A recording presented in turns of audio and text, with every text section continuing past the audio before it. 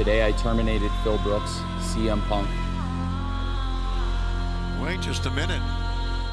All Elite Wrestling burst onto the pro wrestling stage like a storm in 2019, offering a fresh, well-funded alternative to the traditional landscape of the industry at the time, dominated by WWE. Their mission was clear: to create a fan-centric wrestling promotion that emphasized athleticism, compelling storytelling, and an inclusive roster. From the Double or Nothing pay-per-view launch to the weekly Dynamite TV shows, AEW hit the ground running, captivating audiences with an exhilarating onslaught of matches that truly hit the 5-star mark and a commitment to progressive wrestling storylines. They were different. They were not WWE, but they were also big time. However, within the glimmering success, there were also moments where AEW President Tony Khan and others behind the scenes have made decisions that have faced criticism. Promotion faced challenges in its women's division, and lately fans have also questioned the booking of storylines overall, where occasional inconsistencies have hindered the impact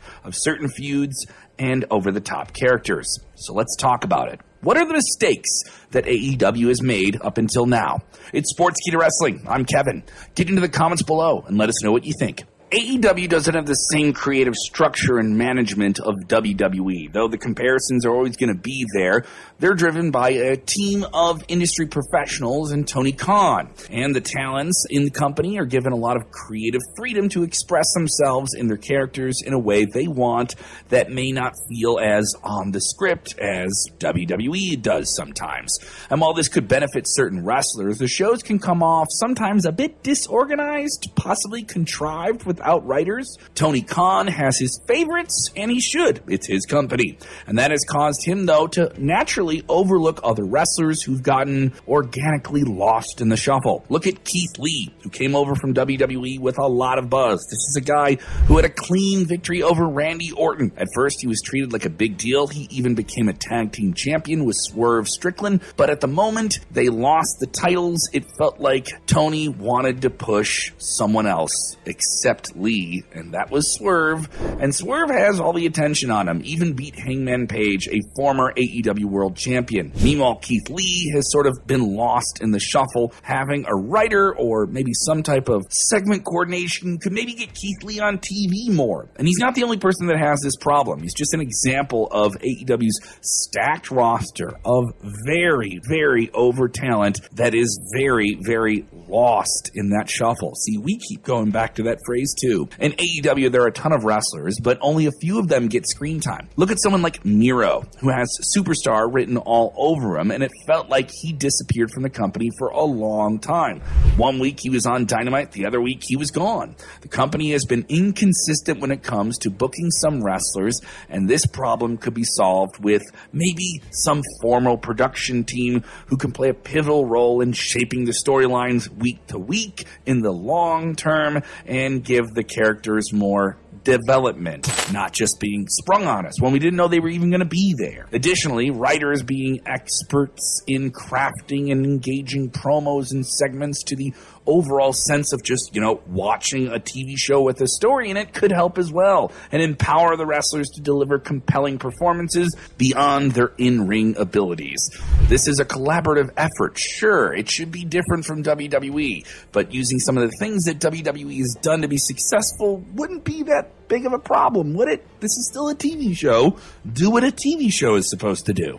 The sense of being overwhelmed and juggling a lot continues as AEW also acquired Ring of Honor, which is just another brand under their banner, but also one that has a ton of history, a massive video library that has some of the biggest names in the business in the last 20 years. But it just feels sometimes like an afterthought.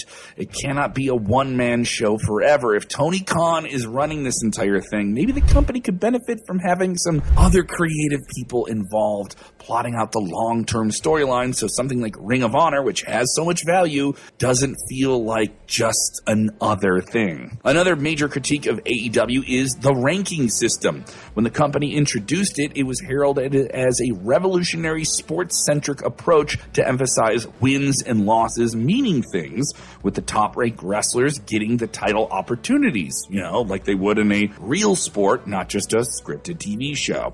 However, as time progressed, it became increasingly apparent that this system encountered significant hurdles that undermined its effectiveness. Yeah, that means you actually have to follow the rankings, right? The fundamental premise of the ranking system was to provide a structured framework where the wrestlers could climb the ladder based on their performances, creating a clear path to championship opportunities. Yet one of the primary issues that emerged was the inconsistencies there. Oftentimes, wrestlers who were not even in the top 5 challenged for the world title. Because of this, fans found it hard to grasp the logic behind a ranking system, leading to confusion and a lack of focus and credibility with it to begin with. While AEW's attempt to institute the ranking system was admirable, its execution kind of failed. Sometimes they follow it, sometimes they don't. During an interview with Comic Book in 2022, Tony Khan seemed to admit that the ranking system was a mistake in some way. While the lessons learned from this shortcoming of a ranking system serve as a valuable reminder of the complexities inherent in marrying a sports-oriented approach with the entertainment world of professional wrestling. Sometimes you can't have both. AEW has also introduced the concept that has worked in MMA but may not work in pro wrestling of interim champions. This was done to maintain the prestige of the title during a champion's absence. An interim champion is typically introduced when the reigning title holder is unable to defend the championship due to injury or other circumstances. The intention behind this was to ensure that the championship remains active and relevant and not absence from the primary title holder. However, in the case of AEW, the implementation of an interim champion. So you're listening to this podcast. Maybe you want to make a podcast of your own. Well, Spotify for Podcasters lets you record and edit your podcast right from your phone or computer. So no matter what your setup is like, you can start creating today. Then you can distribute your podcast direct to Spotify. Everywhere else podcasts are heard as well. Video podcasts are also available on Spotify. And if you want to take the conversations of your fans to the next level, you can even do Q&As and polls direct through that same feed. Spotify for Podcasters. Get it now. Has faced just substantial challenges and criticism and leading to considerable debate within the wrestling community. And it's just, do you need it? Apparently AEW does. The first time they used an interim champion was for the TNT Championship. This happened when TNT champion Cody Rhodes couldn't defend his title against Sammy Guevara. In the meantime, Guevara fought Dustin Rhodes for the interim TNT Championship. AEW has also used the interim title for the AEW World Championship. Only days after winning the title, CM Punk had to take time off due to injury. This led to the introduction of an interim champion. It was ultimately Jon Moxley who won the championship, defended it day in and day out, only to be called the interim world champion. It just feels less than, I mean, it's wrestling. We don't have to do all of the sportsy stuff, do we? Could we not just vacate the title and then do a rematch when the other guy comes back? I don't know. I know we're getting into the weeds here. Toni Storm was called an interim women's world champion when she won the title because the former champion Thunder Rosa had to relinquish the title due to injury. Storm ended up losing the title to Jamie Hayter, and soon it was announced the designation of the interim world champion was dropped. This is all confusing and just feels convoluted, right? To some degree it does, right? It just ended up being too confusing and honestly took away from some of the importance of the championships to begin with. When Moxley held the AEW interim world title, he really proved that he was one of the best. But then when Punk came back as the world champion, it felt odd, like Mox was just filling in for it until Punk returned. To make things right, AEW had Moxley beat Punk on Dynamite to unify the titles. It felt like a lot of effort to fix something that could have just been avoided. They could have just taken the title from Punk when he got hurt, which is what they eventually did after All Out, after he won it back. I know that's not something they planned for, but that's the way it played out. Well, you knew we were getting here. The backstage issues. Well reported. CM Punk getting into a legitimate confrontation physically with Kenny Omega and the Young Bucks, who are executive vice presidents with the company, following the AEW All Out pay-per-view, where he got injured in that main event match with Jon Moxley. The press scrum that followed that show was an absolute red-hot mess.